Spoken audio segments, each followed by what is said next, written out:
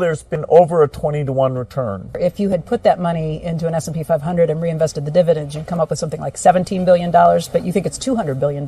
Here, yeah. You're okay. You're not going to get COVID if you have these vaccinations. These vaccines are highly, highly effective. Vaccinated people do not carry the virus, don't get sick. They're really, really good against variants. Everyone who takes the vaccine is not just protecting themselves, but reducing their transmission to other people and allowing society to get back to normal. Get your first shot, and when you're due for your second, get your second shot. Our key goal is to stop the transmission, to get the immunity levels up so that you get almost no infection going on whatsoever. When people are vaccinated, they can feel safe that they are not going to get infected.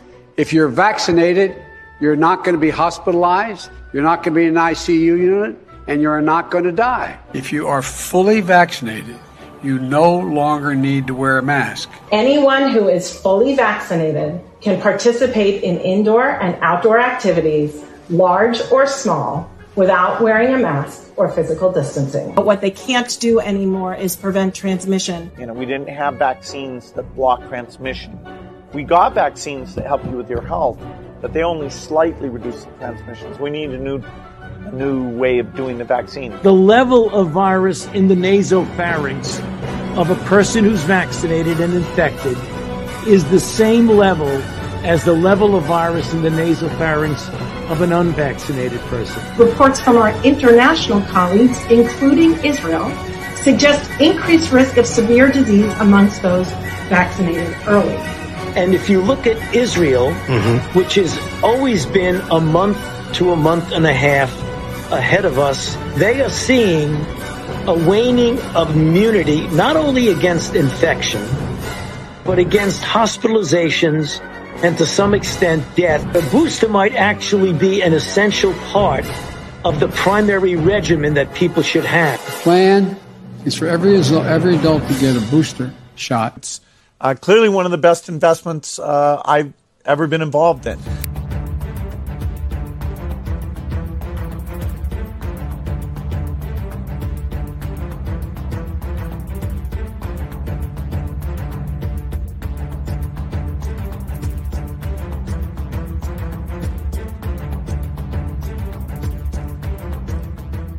Welcome to the Daily Wrap-Up, a concise show dedicated to bringing you the most relevant independent news as we see it from the last 24 hours.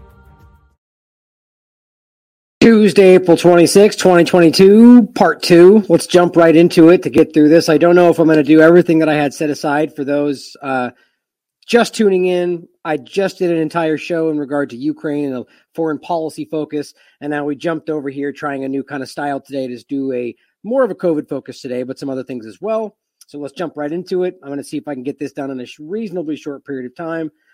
The point of today's show is the quiet rollback of the narrative, like behind the scenes, as they quietly, or rather quickly and loudly, I should say, transition to what they pretend is like the next version of this injection, but really it's an entirely new thing. And you're going to see this essentially admitted in their documentation.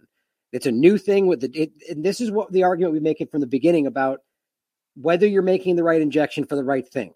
As Fauci's admitted, as plenty of doctors have said, if it produces the wrong antibodies, it's going to hurt you, in fact. And now that we're so many things down the line, according to their narrative, they'll admit to you in other contexts that means it's no longer producing what it needs. So we're giving people something that's aimed at an antibody for something that no longer is even in existence right now. And this is what they'll basically tell you if they have to get forced out. The bottom line is that's why they're making the new variant or all-encompassing variant focus injection. But that means that right now, everybody they're forcing this on, it's potentially hurting. And guess what? That's what the data shows, that they're aggressively trying to patch up and do mental gymnastics about. And the VAERS data that we can't tell for sure, even though it's piling and piling and piling and piling, must be all fake news conspiracy theorists because we haven't checked. Sort of like with Ukraine, everything else. Well, how do you know it's that if you haven't checked? Oh, that's a paradox. Not really. Seems like they're willfully ignoring what could be there, which I think we know is there, because they know what they'll find if they look. Seems like a pretty honest reality. But today we're going to talk about both Moderna and the Pfizer injection, but this is coming from BioNTech, but that's BioNTech and Pfizer that makes that other shot. and show you their admissions about what they're telling you these shots are capable or incapable of doing, and whether it will stop or hinder your immunity if you get a breakthrough case, which, don't forget, is pretty much most of the people that are injected. And this is what we're seeing it pretty much everywhere. I mean, even just to start off, I had this later in the show, but just to quickly show you again, the last report in the UK, before they started hiding this from you openly, because they claimed this thing's changed and, we can't be sure this is, whatever their narrative is, they removed the data which showed you the risk breakdown. Here is the last report they gave you on March 27th that shows you that people with 3 shots in their body, no matter how you want to break this up and argue it means this or means that, bottom line is it's showing you very clearly that the people who have 3 shots in their body have almost a 3 times risk of getting COVID-19. And even then you argue, oh, well, no, it reduces their risk of going to the hospital. Not really. Because over here you can see all the way up to 49 years old, the risk of dying after having this versus not vaccinated in 3 shots is a 0.1% difference, or rather 0.1 out of 100,000. That's inconsequential, not statistically significant, meaning the chance of you dying after getting COVID is basically the same, whether or not you've got 3 shots or none. Then you can swing back over here and realize that getting that sickness that could cause that is 3 times or 4 times more likely in some cases in every cage category if you've got these shots in your body. That is directly from the UK Health Security Agency before they started hiding this data from you. And it was like that for months before they hid it from you. It's impossible to miss. 4,000 per 100,000, 4,324 per 100,000 compared to 1,085 per 100,000. There's no misunderstanding that. That's why they wanted to hide it from you. So the point is that ultimately, as they're yelling at you about this thing working, that they're working in general. The point is that there's more people getting sick, which is causing them more stroke, which is causing everything they're talking about. This data shows you the challenging of that narrative in general. Now they're coming out and admitting essentially that these things are not having the effect on immunity, right? So the breakthrough case they want you to think as an isolated, small, it's not. It is the predominant point of what's happening today. If you have that much transmission happening, 4 times the risk of not even having any injections, that's clear that the breakthrough cases are the predominant vehicle by which this is continuing to transmit, if this is accurate at all. So the bottom line is then, if we're talking about breakthrough cases and whether or not the breakthrough case can hinder your ability to make immunity, that means that most everybody that has an injection in their body has potentially less chance of gaining immunity than someone that just didn't get sick, or someone that just, well, actually, that's actually a fair point, but I was going to say somebody who gets it naturally. But don't forget that both Nature, Science Mag, and plenty of other peer-reviewed, highly regarded scientific journals and their studies they've printed have shown you that most people, that was one of the main studies, a majority of adults have pre-existing immunity, T-cell, memory B, before this ever started. They only stumbled into that doing their research, and it turns out, look at the control. The control has immunity. How did that happen? And they dove in, and turns out from the common cold, from SARS, whatever else, or maybe because it was circulating before they told you about it. There's a lot of possibilities. But the bottom line is, if most of Americans, most adults anyway, had pre-existing antibodies before this ever started, what are we even talking about?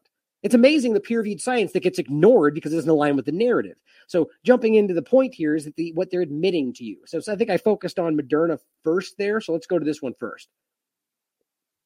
Or wait, this one first.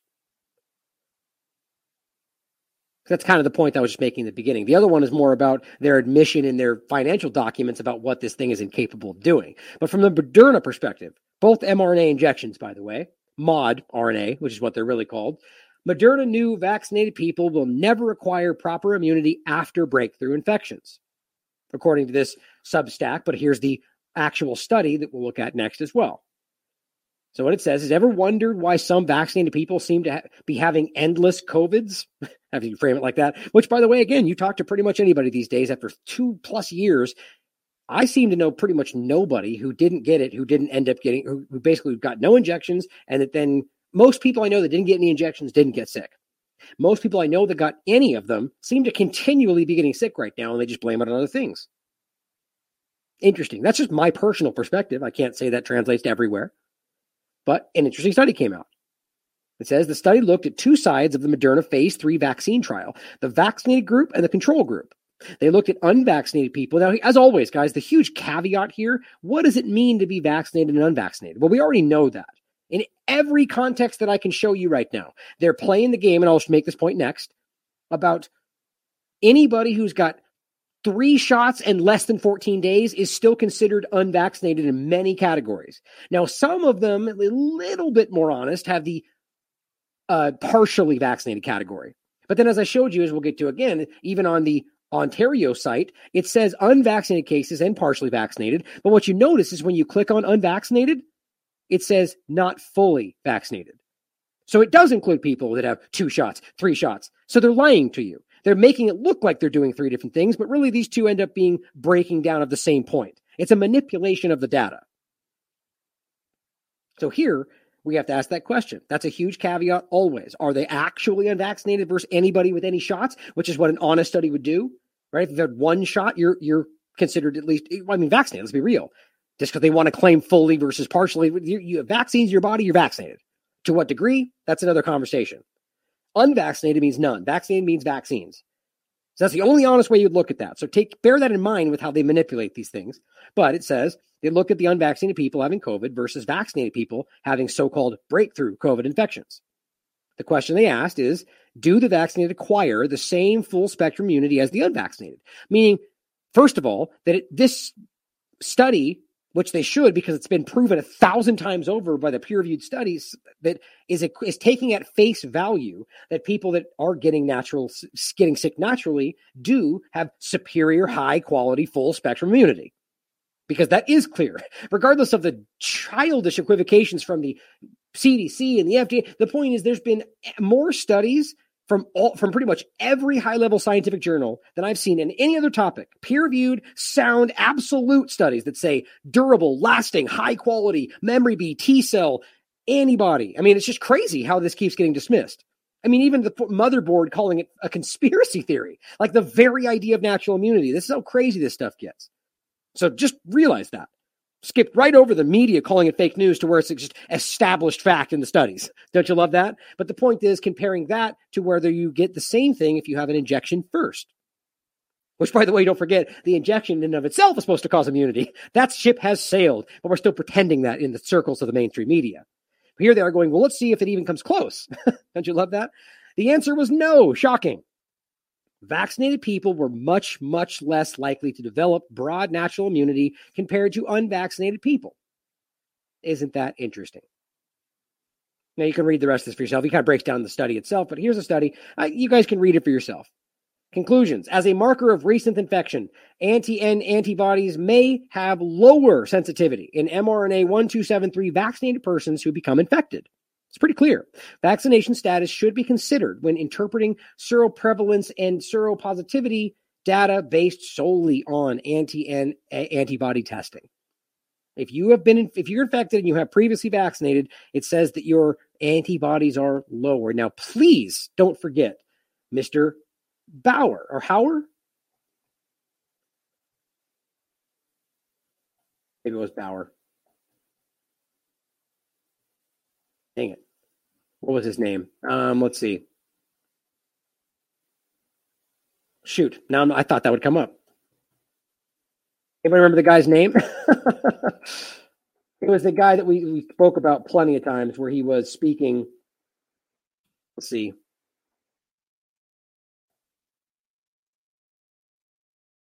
That one? Let's see. Maybe this is it? No, of course not. Any case, well, that's my fault for not grabbing it ahead of time. Let me see if I can do one more thing. So we had the guy that was speaking about the antibodies from the Pfizer perspective and saying that you had lower antibodies after taking the shot. We've played this many times. It gets dismissed as fake news, and now they're admitting it openly in more studies. I don't know if you guys can see this. There's so much stuff saved here. Oh, well, I'm going to skip through because I didn't want to wait. You guys wait as I search, as I always do. Here's Red Cross. Maybe it's in there. Oh, well.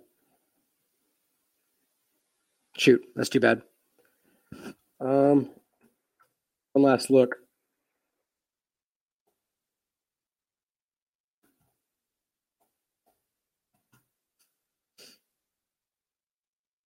Oh, there it is. Got him. Busted. Okay, so here is Mr. Bauer. It was Bauer. I thought I spelled that right. So here's the guy. And this is what's so interesting about this part of it. Let me close this stuff. So this guy was talking about this all the way back then. This was, I forget when this, for June 4th, 2021. Let me just play it for you first.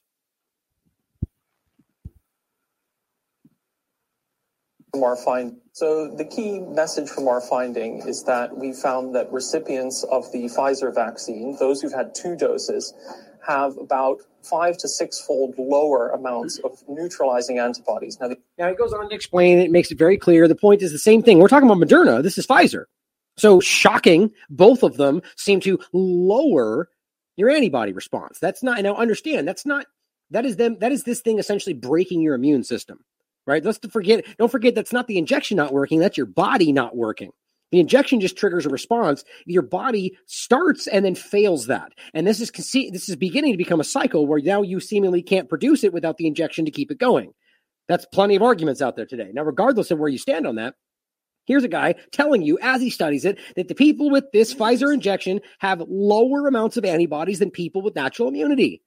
It's pretty damn obvious. And now we're staring at a study that says exactly the same thing in regard to Moderna, but in regard to a breakthrough infection. So let's say if you have the injection first, then you get sick, you just have a lower response in general than if you had never gotten it at all. Now, what they'll try to argue here is, well, it lowers your hospitalization, your death, so it's like an exchange, I guess, even though they would call this fake news as much as they could. But that's still not true, because the reality of the data shows you that the majority of people in the hospital, the majority of people that are dying are people that are injected. That's simple reality. It's right in front of you in the data that they no longer want to show you, as well as here's Ontario, showing you that 75% of people in the ICU are people with injections in their body. That's not hospital, that's ICU. That's emergency room. Critical. So how do you explain that? It wouldn't be the majority of people that are critically in the hospital just because they also have an injection. That would imply that the injection's not working. There's just no way around that. Their argument would make sense if it was people that are just kind of, maybe in the hospital but not too sick, and most of them are just cases, and all the deaths and real hospitalizations are all the unvaccinated. That's what they would want to make it look like it's actually making sense. This is just completely contradictory. But now it's coming out. But that's why they're voting elsewhere. They're not making this clear. So Moderna is admitting that if you have the injection and then get sick, your response is less than if you didn't. So why would you take it? Especially knowing all the negative things that can happen on top of that. Myocarditis, blood clots, heart attacks, strokes, and just anything else. Bell's palsy, all these things we keep seeing. Or unfortunately, somebody like Mary, Daguerre, the child that's in the wheelchair, right? The one they wrote down, she had a stomach ache. And still in the wheelchair to this day. That's not a joke, by the way. The hospital wrote down a stomach ache, and she went in front of Congress with a feeding tube in her nose and a wheelchair, telling them that this is what's happened to her since she took the shots. Right? That's real world stuff. And they lied about it. Now this is BioNTech, the one that worked with Pfizer. BioNTech says in its annual report to the U.S. Securities and Exchange Commission that the efficacy of its current mRNA vaccine may not be sufficient for permanent regulatory approval. Now, I'll tell you right out of the gate, a lot of these Security Exchange, or even a lot of these documents, tend to be all-encompassing. I don't believe that excuses what it says here, but I will point out that a lot of times they can write in hypotheticals. Like this could come to pass and this would cause this, even if it's a fringe expectation. But they do not include it if it's not something that is viable or possible. Let that be clear. And you can hear that anybody would have said that until now in the context of a political discussion around this thing. Before we got here, they would have been, yeah, of course. Just like plenty of examples we made in the past in these same documents. Doesn't mean it's an absolute, but it means they considered it a valid enough concern to include it in the risk factors that they present to the SEC. So here's what the actual document says. This is December 31st. Well, it was just recently done, but it's about the end of the year for 2021. So it's about 2021. There's a couple of examples in here. Here's the one they just pointed out there. It says, we may not be able to demonstrate sufficient efficacy or safety of our COVID-19 vaccine and or variant-specific formulations, which are different things, to obtain permanent regulatory approval in the United States, the United Kingdom, the European Union, or other countries where it may have been authorized for emergency use or granted conditional marketing approval. That's under risk factors. It just says our business is subject to various risk factors, including those described below. Okay, so it's hypothetical. But in no way is this something that should be dismissed as, just a random thing. Because then why wouldn't they include a comet hitting the planet? Or, you could go really abstract with it. The things they include in here are some that it's not 100%. Maybe it's a small percentage, but it's possible. And if they're listing that they may not be able to demonstrate, that means that's a real world potential. They are arguing that one of the risks is that we aren't sure whether or not we're going to be able to prove that this is safe and effective. Think about how crazy that is. At a time when for 2 years they've been screaming down your throat, safe and effective, safe and effective, safe. It's right in front of you. We don't even know yet. That's what that means. Not entirely. And then it goes on to say significant adverse events may occur during our clinical trials or even after receiving regulatory approval, which could delay or terminate clinical trials, delay or prevent regulatory approval or market acceptance of any of our product candidates, meaning that they are aware of the adverse events that are happening and it could be a potential problem. Then it says down here, we may be unsuccessful in adapting our COVID-19 vaccine or developing future versions of our COVID vaccine to protect against variants of SARS-CoV-2 virus. And even if we are successful, a market for vaccines against these vaccine variants may not develop. Meaning they're very aware of the American population. The world is pretty much done with this. And if they're aware, what they're saying there is even if we make this properly, people may not want it. Just realize how interesting that is, because that is a glimpse into the reality of the majority out there, and they see it. Our vaccine may not be as effective in protecting against existing and future variant strains, yeah, obviously, and the SARS-CoV-2 virus as it is against the ancestral virus. Exactly. They're saying it right there, and that's the point, because they claim they made this off the genetic code that was sent from China. Which, by the way, is provable that they didn't have it isolated in that moment they did it. I still don't think they have. But it's verifiable that they did not have it when that happened. The first thing they got was genetic code. They pumped it out and everyone started their race. And that's when the guy says on the record that we did not isolate this. And why has the data not been shared? No, they didn't isolate the virus. That's the issue. No, they didn't isolate the virus. That's the issue. Right. Undeniable. And then I could go into the part and show you that they broke this down. Here, let me do this so this looks bigger for you. But the ancestral, that's the other point, right? So if it's using something original, and this is code for all who knows what it really was, guarantees that it's not whatever is dealing with right now, right? Something else is going on and it's hurting people. Again, because of what they have admitted, they know about this from the past. Which one did I not play last time? Let's see. Right there. I don't think I played this one. They're trying to train the body's immune system to target the right part of the virus because getting it wrong can be dangerous. We know that historically with coronaviruses that if you do vaccinate with the wrong kind of vaccine, for instance, in domestic cats who have a similar viral infection, that you can make the disease more severe. Right. It's as simple as that. Fauci said it, Dr. Cole admits, it's very clear. So that's where we are. They're saying it. We're dealing with something else. We're still giving it to them. We're making a new one because it's not working. And yet nobody seems to care. Fauci said it, Dr. Cole said it, this doctor, everyone's aware that if you give them the thing based on an earlier thing that's not being made anymore, then it's going to hurt people. But who cares? Fake news. Dangerous conspiracy theory, misinformation, whatever. It is also possible that we may expend significant resources adapting our COVID-19 vaccine to protect against variants of the SARS-CoV-2 virus, but that a market for this adapted vaccine does not develop or demand does not align with our projections or cost expenditures. Right? This is one of the ways they get the government to step in and go, "Don't worry, we'll pay for it regardless," which is what they do. And we'll give you immunity from prosecution. And okay. It's just, the point is that they won't make it if we don't do that. So if they're arguing that people don't want it, that's why they're talking about not making it. The point is that you're pushing the market. If the people aren't buying this unless you force it to be made so you can then rationalize why it has to be taken, what's happening? Right? So if it was just made and offered, I argue nobody would be taking it, at least not like it is right now. The market would stop. There wouldn't be a demand for it. They'd stop making it. Moreover, it says even if we are successful in developing an adapted vaccine, which is my point, they're making something new right now. And there is a market for this new vaccine. That's the point, new vaccine. In the future, they may there may be a new strain of the virus, and our adapted vaccine may not be as effective in producing vaccine. This is what I've been saying the whole time. From step to step, we're seeing the new variant according to what they're saying. And every time it changes the whole story. So right now they're focusing on making something for the Omicron variant, which is a couple of stages ago, acting like once that comes out, it's going to be relevant.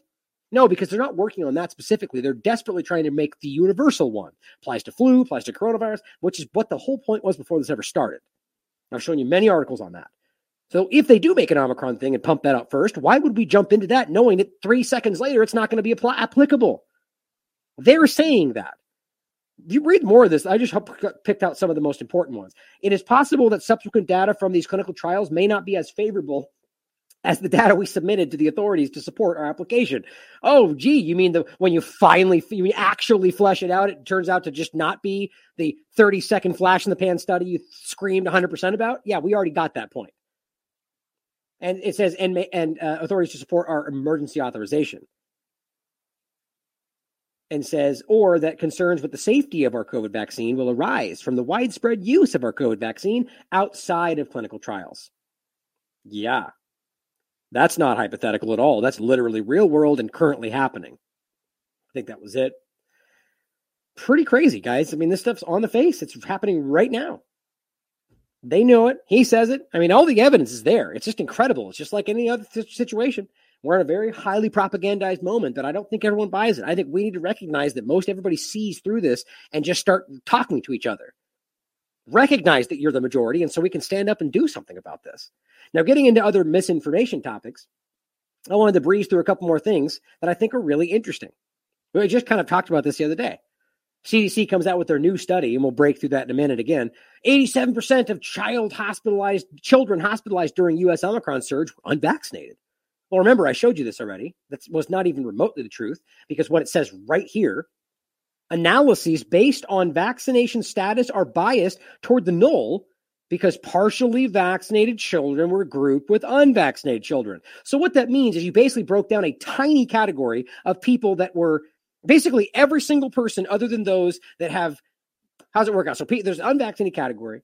Then you have people that have one shot that are in that category, still unvaccinated. You have kids with 2 shots that are in the unvaccinated category. You have kids with 3 shots right up until 14 days, in some places 21 days, and that's still unvaccinated. You see, because there's only 2 categories. It says partially were grouped with unvaccinated. So the unvaccinated were everybody up until 3 and 14 days, and then vaccinated were only people past that category. But then don't forget, there's a 3 to 4 month period where after that, they're calling them unvaccinated again. So you have a very small window where these people, and so this is just an easy way to bastardize all the data, to lean it, break it any way you want. Bottom line is, people with 1, 2, and 3 shots in their body are struggling, and they're blaming it on unvaccinated. Or at the very least, you can frame it, that's my framing. Bottom line is there are people in the unvaccinated category that are very clearly vaccinated, and people that are 2, 3 shots forward that are having heart attacks, all kinds of stuff. They're in the hospital. That's the numbers we're seeing. But even here, they're still playing the same game. Back with the UK data, they're only showing you 3 versus 1. They're hiding the real data. And understand that everything in the grouping that is up to 14 days of the first shot is dumped back in unvaccinated, even here, even in Scotland. And so I put this tweet out for you, want the one-stop shop here. It says, they now claim that 87% of kids hospitalized during the Omicron were unvaccinated. The CDC study shows they lump together partially vaccinated with unvaxxed.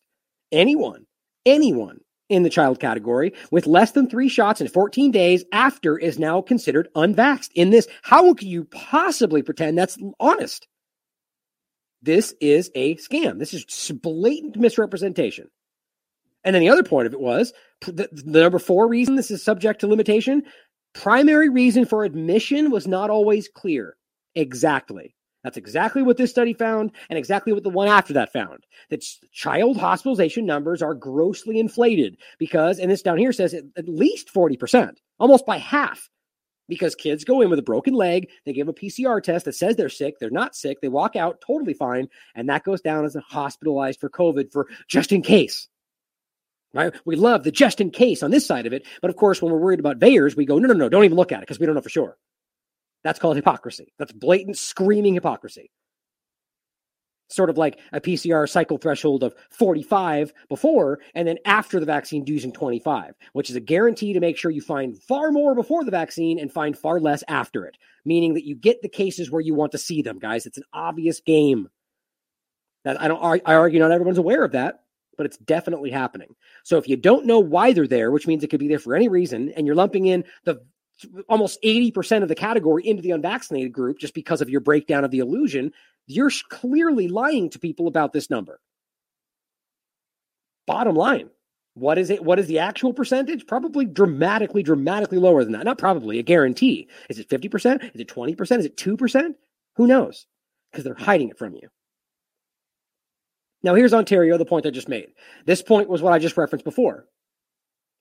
How can you have over 75% of people in the emergency room at any given moment in Ontario being vaccinated and not recognize what's happening? Not just the hospital, but the emergency room. So we're not talking about people going in with a small thing like we just said, or even a broken leg. I don't think you go to the emergency room necessarily with a broken leg, but let's just say you go in with a sprained ankle and get tested. Same thing happens. That's a COVID hospitalization. Because we're just talking about being at hospital. But see, emergency room, being in critical condition in the ICU, that's not just going in like that. That's people that go in because they're deathly sick. They can't breathe. They're put on a ventilator. That is predominantly people that are vaccinated. There's no misunderstanding that.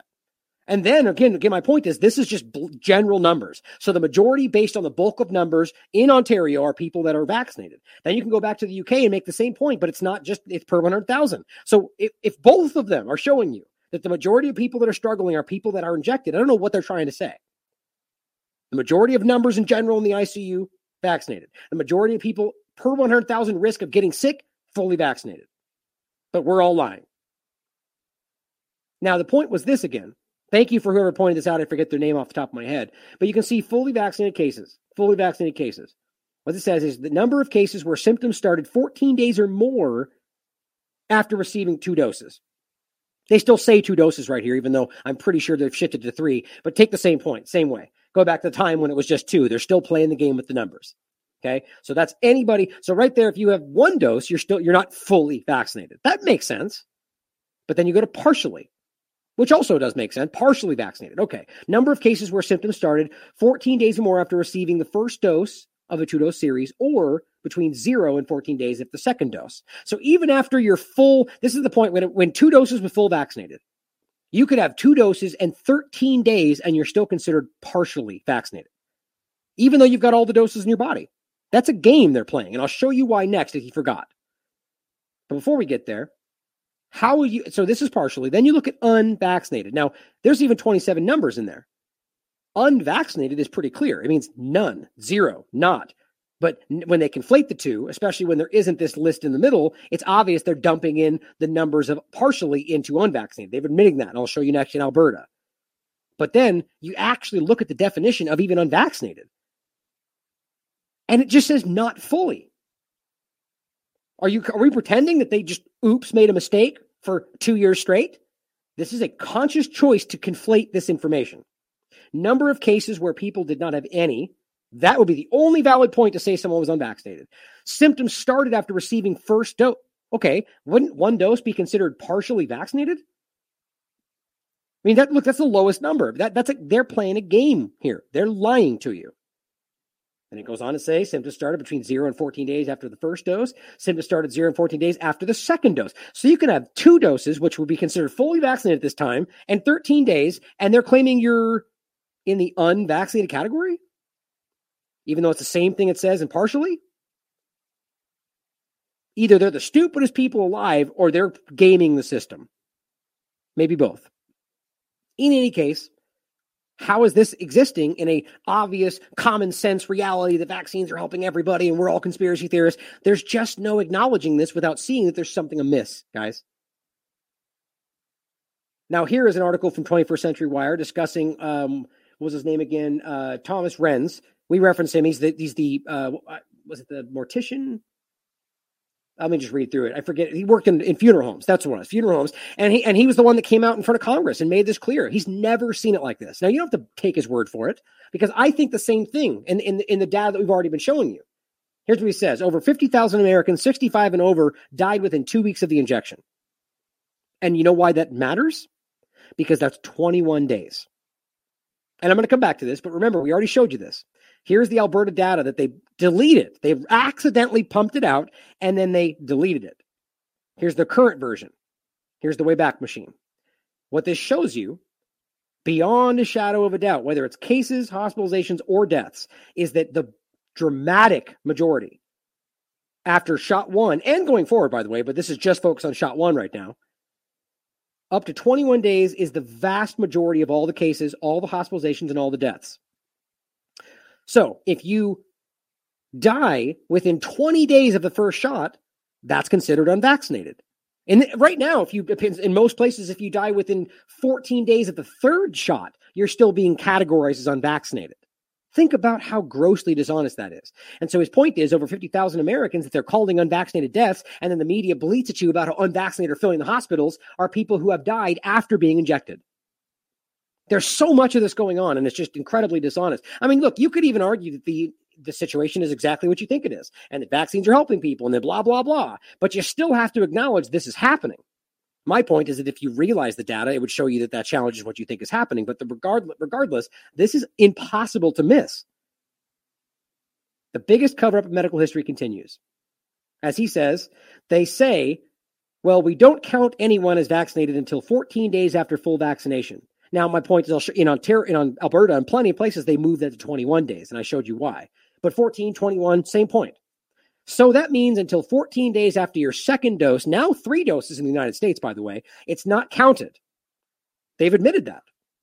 Well, they did that because they know that most reactions occur within 14 days of either of your first or second dose. It's true, guys. There's just no ignoring that. You could argue there's more to the story, but there is no missing what it's showing you. And there's no missing why they deleted this from their page. It's gone. Just like the UK. They're hiding the data that they don't want you to see.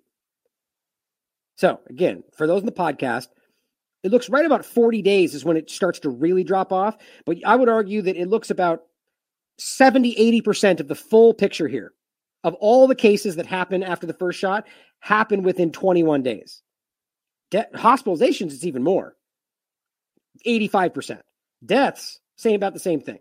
So in any given moment, we're talking about 80% of all of the hospitalizations, cases, and deaths that happen after that first dose happen within the first 21 days. Crazy. So this is a game. They're hiding the real picture. But also don't miss that it happens on the other ones too. It happens on the second dose that gets kicked back into 1. And after the third dose, that gets kicked back into 2. And then when you realize from a broad scale, when people like the CDC are just dumping all of what they say are partially into unvaccinated, well, that all becomes unvaccinated. You see how gross that is? How obvious the deception is? Okay, now here is Scotland before they hid all their data. Or actually, I think it still says this in there. This is Scotland and their discussion. Scotland, remember, is within the UK Health Security Agency, but Scotland has got its own agency. As the unvaccinated list, it says that it's a person that has been tested positive less than or equal to 21 days after their first dose. See, right there, it's very clear that 1 dose and 21 days, you're still considered unvaccinated. And that's the point. So 21 days is where most of this happens, and all that gets dumped back into people they're blaming on unvaccinated. Then it says dose 1. Note that it doesn't say partially vaccinated. My point is they still dump all this back into unvaccinated, just like the CDC right here is admitting. Partially vaccinated were grouped with unvaccinated. They're doing that everywhere. Most of them don't even list it, by the way. They just take that as face value. But dose 1 is the same thing. Tested positive for COVID PCR more than 21 days after their first dose. Some of them use 14.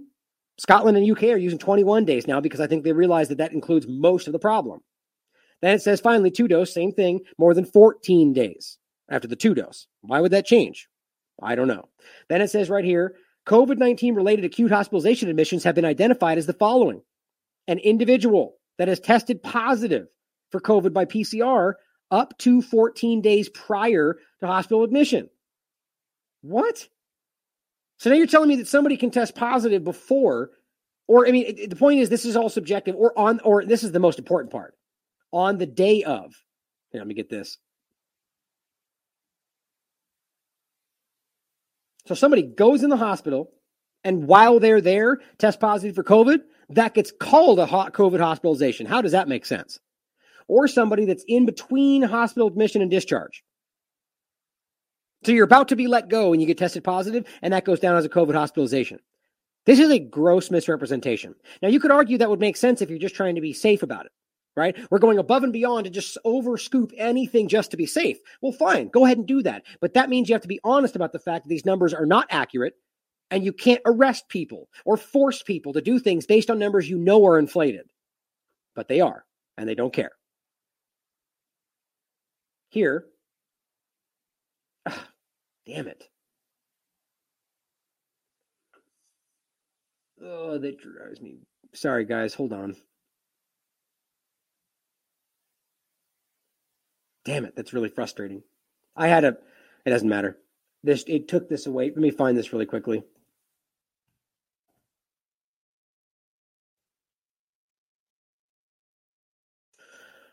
Pregnancy.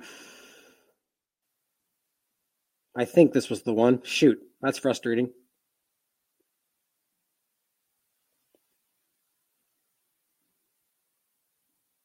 Or maybe hold on. I apologize. No, that's down there. Dang it. There was definitely something I was going to show you in there, and I lost the spot. I'm not sure how that happened. Oh, well, I'll skip past it. That's frustrating. I know these were good points. That's why it's bothering me, because I had it all lined up, and I don't know why those got refreshed. Yeah, but if I keep looking, okay. So going forward. Oh, it was the same thing. Okay, but I don't know how I found it last time. I tried to do the same thing and it didn't pop up. Oh, well, that's what it was. Hey, don't take my word for it. Look into it for yourself. It was more of the same thing showing you this on the UK report.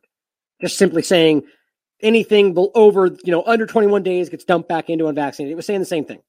So look into it for yourself. Same report. This last part, as it says, please note that vaccine effectiveness data will be updated in this report as it becomes available. Last updated report was April 13th. Oh, weird. It's April 26th. Note how they haven't done that, though, right? So note that it will be updated as we get more information. So why don't you have the information? You had it then. You had it every week following that up until the fact that you hid it from us and stated you hid it because people were too dumb to understand it, paraphrasing. And now they kind of just pretend like, well, wait till it gets available. What do you mean available? You have the data. You're hiding it from us because you don't want us to see it. And that's what they put in there now, acting like we'll just get back to you when we can.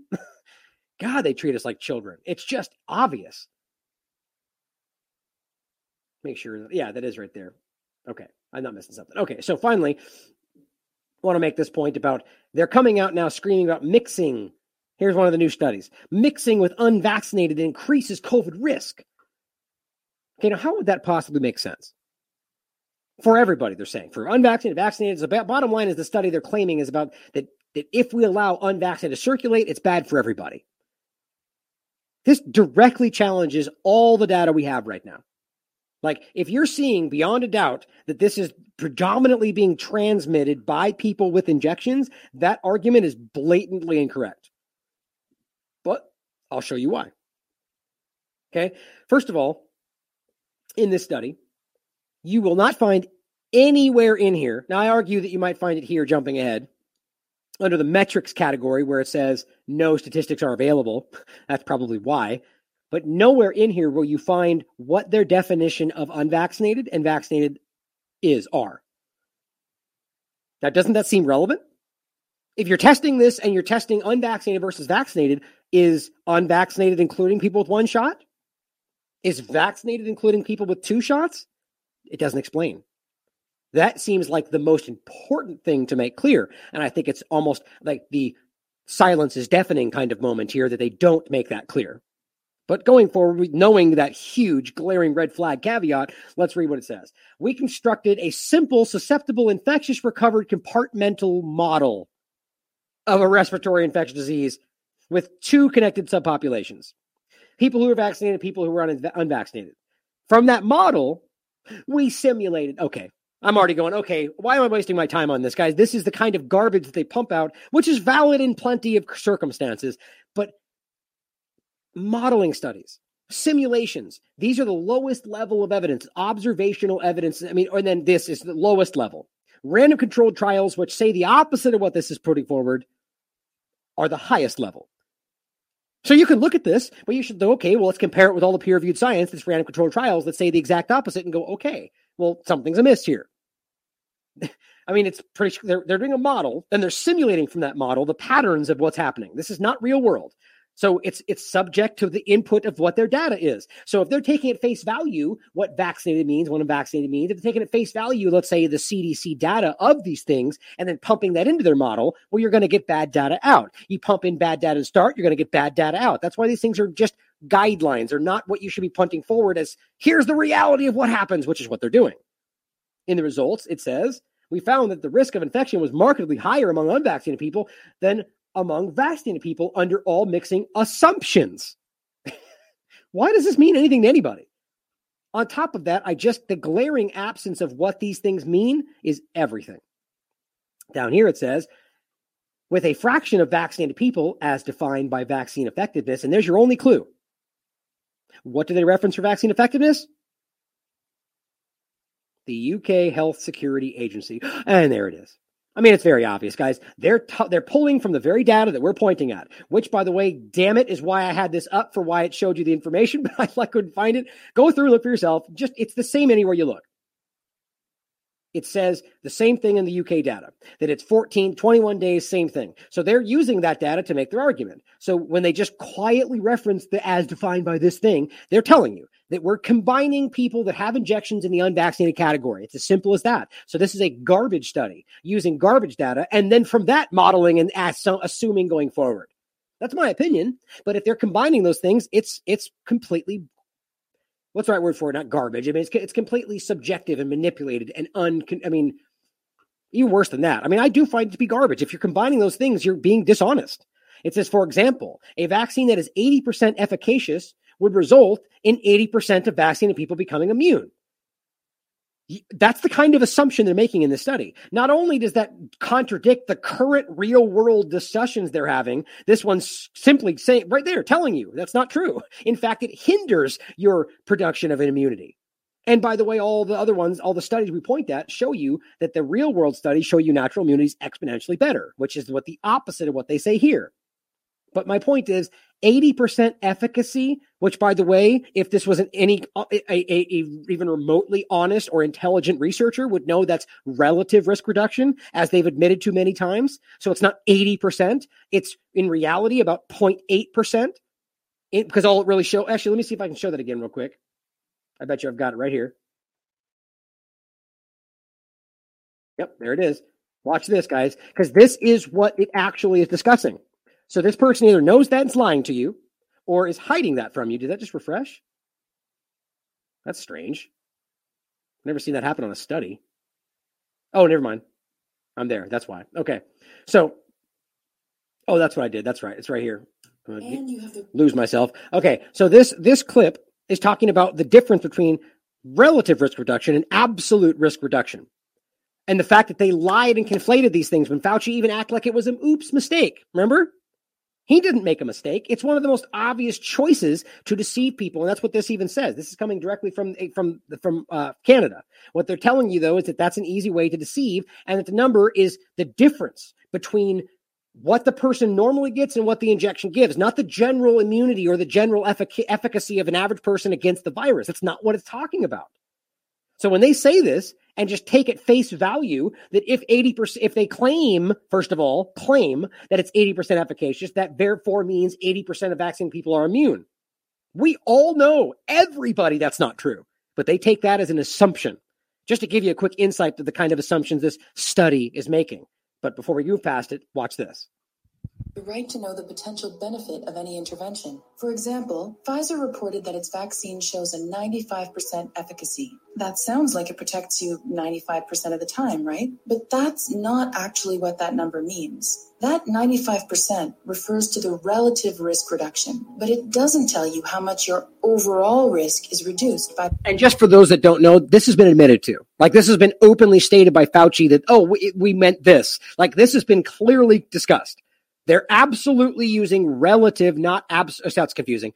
They're definitely using relative risk reduction when discussing the percentages and not absolute. That's why you can see that montage of the percentages, even using relative risk reduction, continuing to go down and down and down and down. That's actually why this one is so important. That I've shown you many times.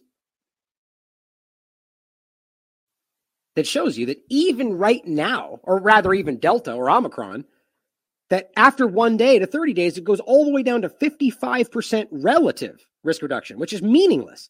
But after 3 months, it goes down to negative 76 efficacy, which means you have a 76% chance, and still relative, but increased risk of getting sick. Right? So if you think that 55 in the beginning is enough to take it, relative or whatever you think it is, why would a negative 76 after 3 months be something you would be okay with? It's mind-boggling. Well, let me go back just a touch and keep this going. Refers to the relative risk reduction, but it doesn't tell you how much your overall risk is reduced by vaccination. For that, we need absolute risk reduction. In the Pfizer trial, 8 out of 18,198 people who were given the vaccine developed COVID-19. In the unvaccinated placebo group, 162 people got it, which means that even without the vaccine, the risk of contracting COVID-19 was extremely low at 0.88%, which the vaccine then reduced to 0.04%. So are you concerned about getting something that has a 0.88% risk? And are you really going to feel good about reducing that by 0.04%? I mean, these are the facts, guys. This is easy to look up. So the net benefit, or the absolute risk reduction that you're being offered with a Pfizer vaccine, is 0.84%. That 95% number, that refers to the relative difference between 0.88 and 0.04%. That's what they call 95% relative risk reduction.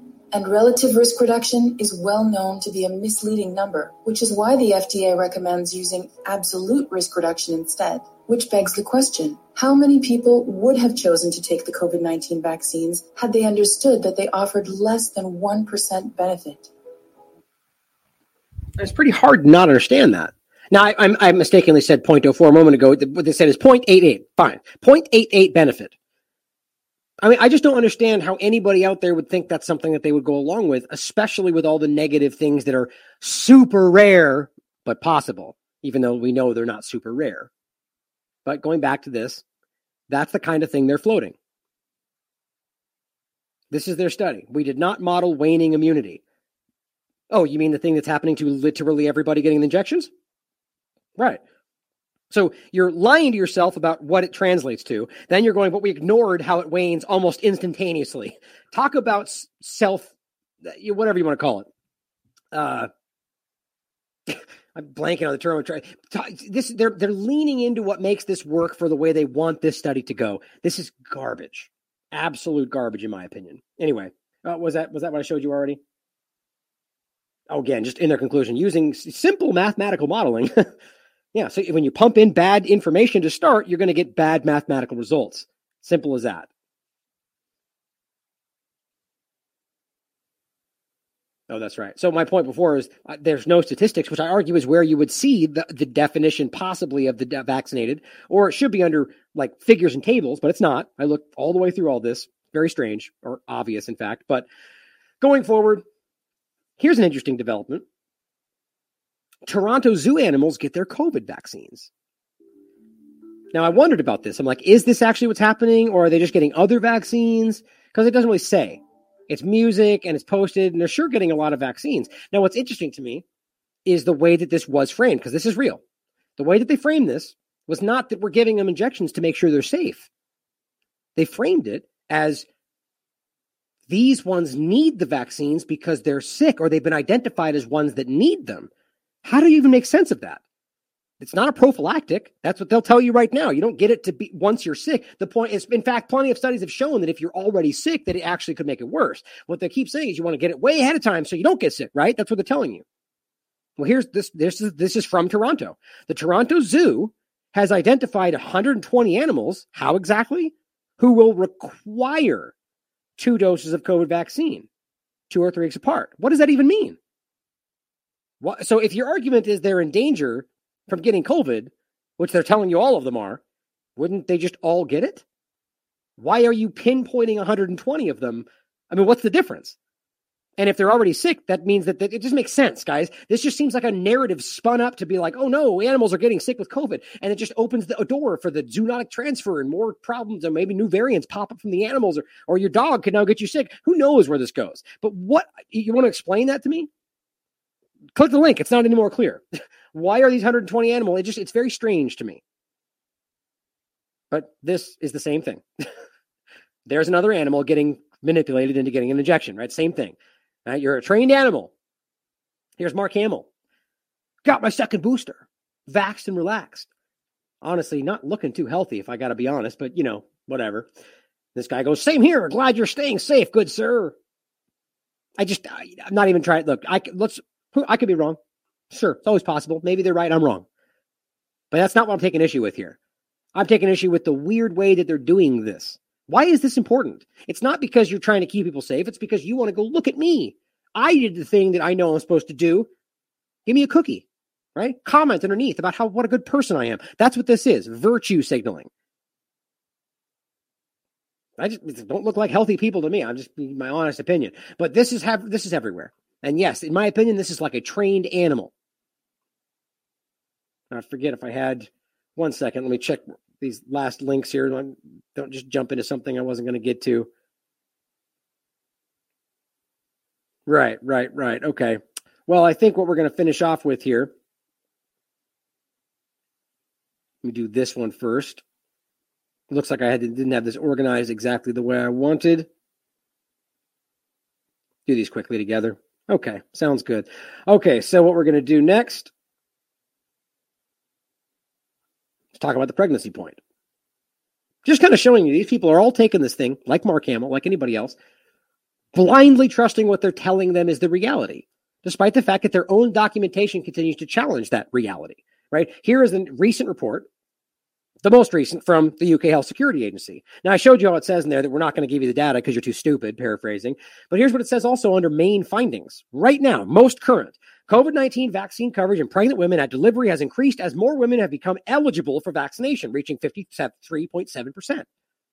For women that are pregnant, having or had one or more doses before their baby was born. This is in line with coverage reported across the UK. As in the previous report, however, coverage increased with decreasing levels of deprivation of women in blood. I mean, this is so 53%. While, by the way, before this changed, this is as of November or September 24th, 2021. It still said missing information. This is the same injection we're talking about. Pregnant women or breastfeeding. The safety profile of the vaccine is not known in pregnant women. It's amazing I can keep pointing this out, and they can keep going, well, yay, more. So you don't know if it's safe. It says it right there. We don't know because we didn't use them in the trials, and yet we're telling them they have to. You're going to lose your job. We're going to tell you it's safe because it'll protect you and your baby, and then more. I don't understand it. Or immunocompromised. That they're telling you should get it first, even though they say right here, we don't know if it's safe for you. It is baffling to me. Or we don't know if it's safe with other vaccines, which, by the way, applies to the flu shot that they're giving us simultaneously with it, or it applies to the other injections they're mixing and matching right now. mRNA, different adenovirus, it's happening all around the world, and yet it says right there, we have no idea if it's safe for you. We're testing it in you right now. Long-term safety is unknown. Yeah, you just heard that from their Moderna filing for SEC. They don't know. They're sure as hell yelling they know, though, in the media. It just makes me sick. But here's the point. This is the newest one. They finally updated it. February 2022. This is for February. This is 2022. Shocker, it still says the same thing. Pregnancy. The safety profile of the vaccine is not fully known in pregnant or breastfeeding women. Whereas this one says, the safety profile of the vaccine is not known. You know what they did? See what they did there? It's not fully known. They're watering it down. That is straight up criminal, guys. They don't know because they haven't tested on them. And that's the point they're making right there. It is important to do long-term follow-up because we don't know whether this is safe. Same thing, immunocompromised. Safety profile vaccine is not known. Still not known. And they're still telling them to get it first. How about just frail comorbidities, meaning old people? There is limited information, but we're giving it to them first. So explain for me how I can say that, right? Yay, we got more of them, and we don't even know if it's safe. It's just unreal. These are kind of small points that make you really understand that there is something gross going on here, guys. Now, a couple lasting points to get out of the way here, guys, before we let you go. This is the thing we're fighting against. That right now there's a level of people, and I don't believe it's the majority, but there's a level of people that they point at as the majority that are still back on ivermectin as a animal dewormer. Like really, like they're still in that mind today, right now, with everything that's been going around. They just caught one Rachel Maddow clip from 6 months ago and have just laughed at anybody talking about ivermectin. Oh, you're so dumb because I trust the right person, right? This is a 23 hours ago post. Informed New Jersey nurses says ivermectin can be sold over the counter in Tennessee, which for those in Tennessee, that's good news. Cheap, effective drugs should always be available. By the way, notice they're not even saying anything about COVID-19. Ivermectin, before I even read her comment, as I've shown you many times, a multifaceted drug of Nobel Prize honor distinction by itself before COVID, with, on top of that, indicated efficacy against COVID-19. And it says right here in a highly regarded Science Direct publication, peer-reviewed study, and there's plenty more of them finding the same thing. But this one's the best because it says, a multifaceted drug developed against some of the world's most devastating tropical diseases since March 2020. More than 20 random controlled trials, highest level of evidence, have tracked the inpatient-outpatient treatments. 6 of 7 meta-analyses of this treatment. So that gets into larger, not just the random controlled trials, but meta-analysis of these treatments in general, reporting in 2021, found notable reductions in COVID-19 fatalities, with a mean 31% relative risk of mortality versus control. It's relative. During mass ivermectin treatments in Peru, excess death fell by 74% over 30 days. I mean, it goes on and on. Japan, different locations, India, all seeing a real-world dramatic effect. This is a peer-reviewed study finding 20 different random controlled trials, all finding an obvious effect against COVID-19. Maybe not the best or whatever else, but an effect, and it means you should have the choice. Nowhere is this discussing an animal dewormer, because it's not that, yes, there is a version of this that's used for animals. But ivermectin is also on the list of FDA-approved drugs for all sorts of things. Yes, we're talking about parasite versus viral. Right? But the point here is that's what these new studies find, that it also has an obvious antiviral effect. There's plenty of studies that find the same thing. Let's see.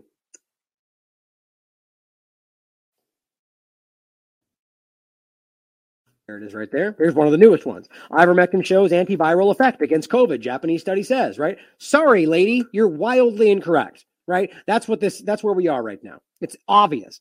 But here's what she says after this account, without even referencing COVID-19. Just says, hey, we can buy it for anything you might need it for. She says, deworming yourself with animal dewormer is just way beyond crazy, but sure, go ahead, moo. Barbara. Now, I'm not telling you to go attack this woman. She's woefully misinformed, and she's lost. But she's chock full of absolute false certainty. The problem, though, as I said, you might want to actually look at the science instead of trusting what someone tells you the science says. I'm sure you'll bend over backward to explain why this is still wrong. My only point in this case is what they're discussing is obviously not animal dewormer. Because, of course, my point is they'll find a way to be like, see, it doesn't say antiviral. And it's like, we're not even talking about that. All you said was deworming yourself with animal dewormer. Where'd that come from? Because she watched Rachel Maddow. Because she watched these kind of people that will say that.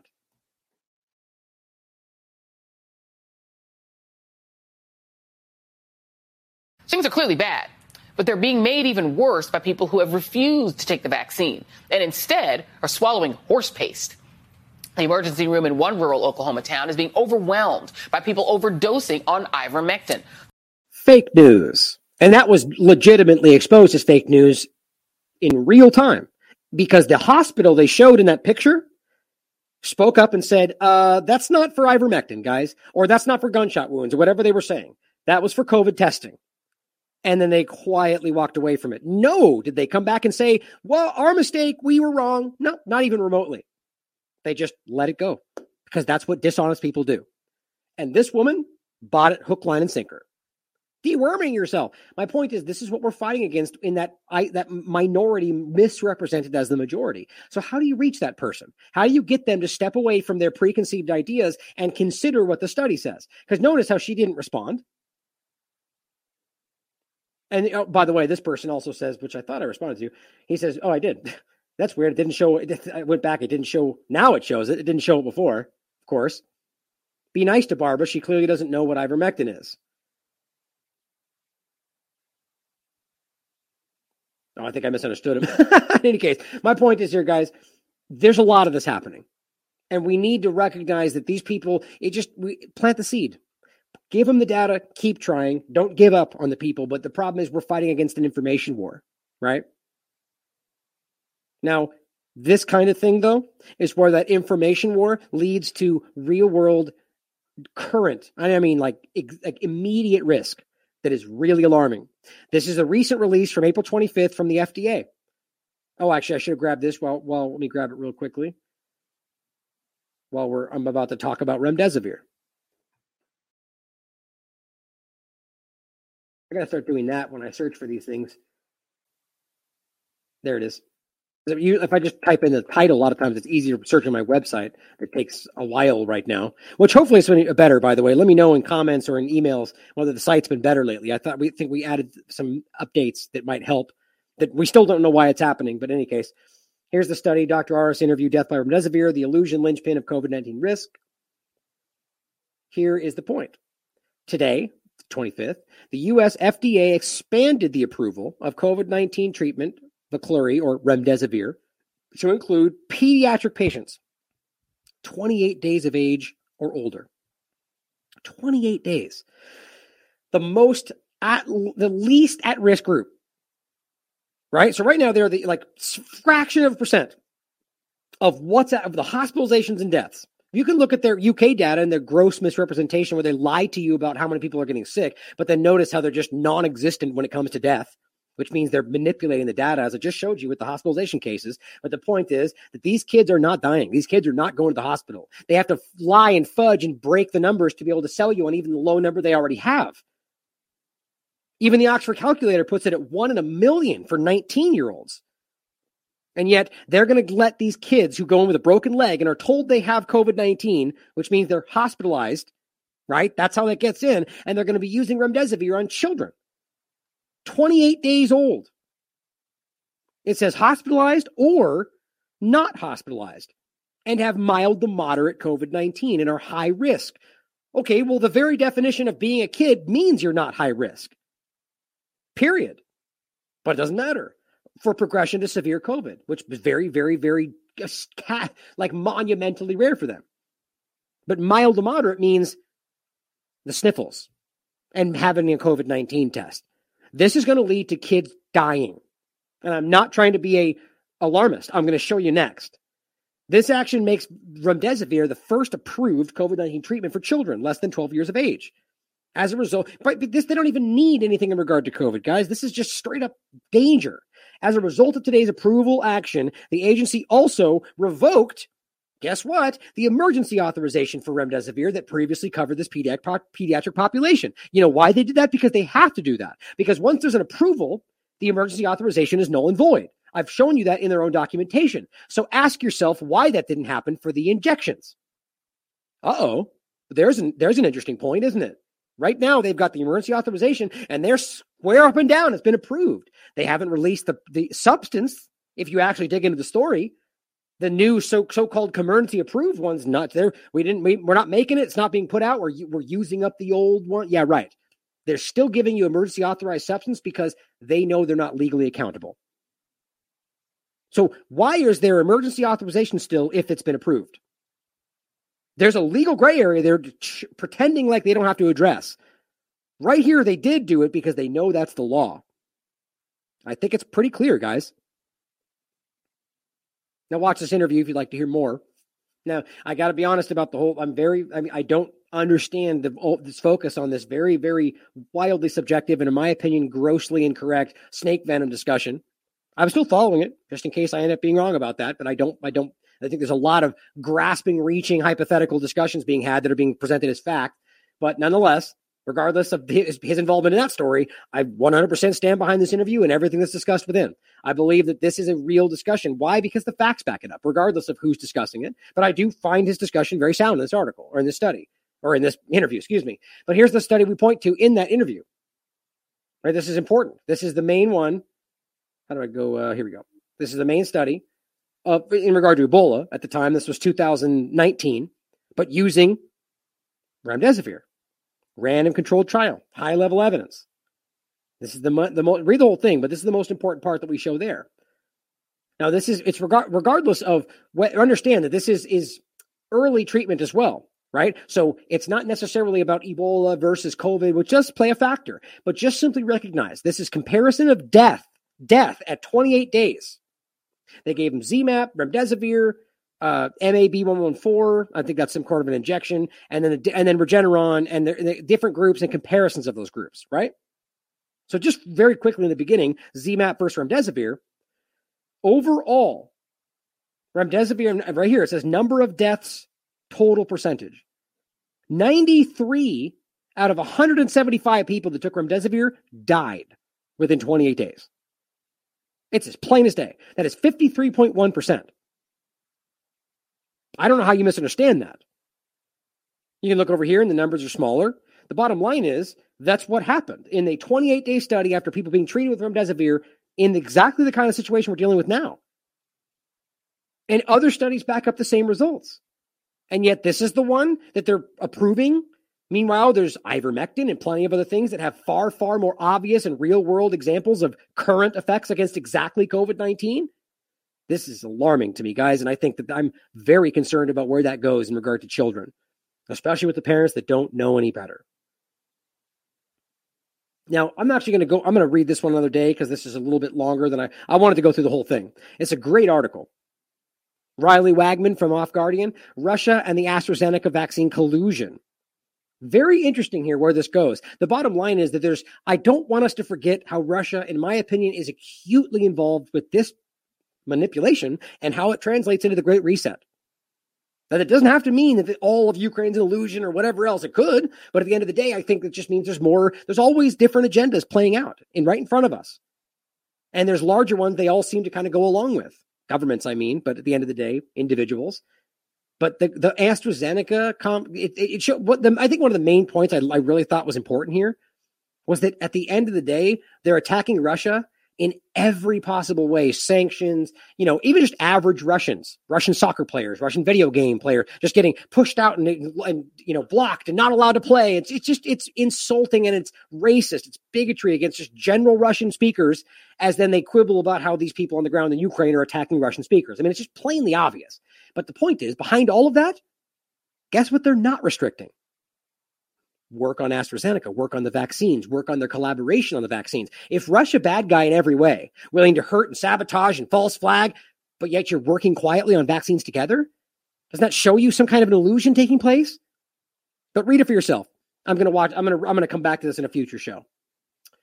Lastly, just the Great Reset transition, guys, as Seek for Truth points out, digital ID as a foundation for social credit.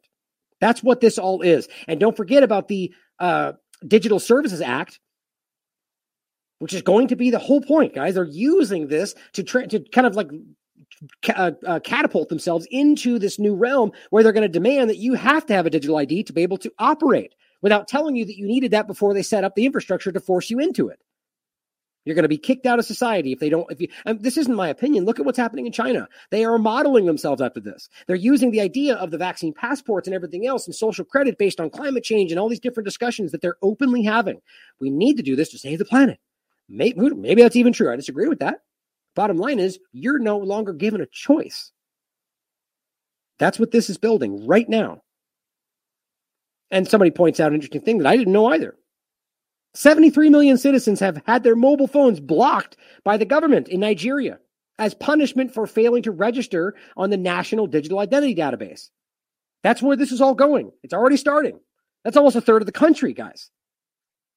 As it says, what's surprising is Nigerians have had digital IDs for the last decade, including biometrics. Kenya as well, it seems. How are we not aware of this? Good point. I don't know. You'd think we would know stuff like this, but this is creeping around the world in ways that we don't see it, and it's now finally coming to you.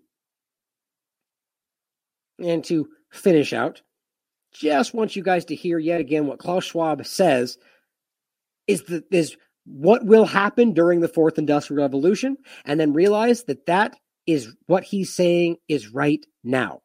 This clip is from 2016. It was shared by Spiro, and I've actually shown you this clip before, but I wanted to play it again on the way out. And I wanted you to think about where he says this is going in 2016 and saying that will happen during the fourth industrial revolution. And right now he's telling you that we are in the fourth industrial revolution.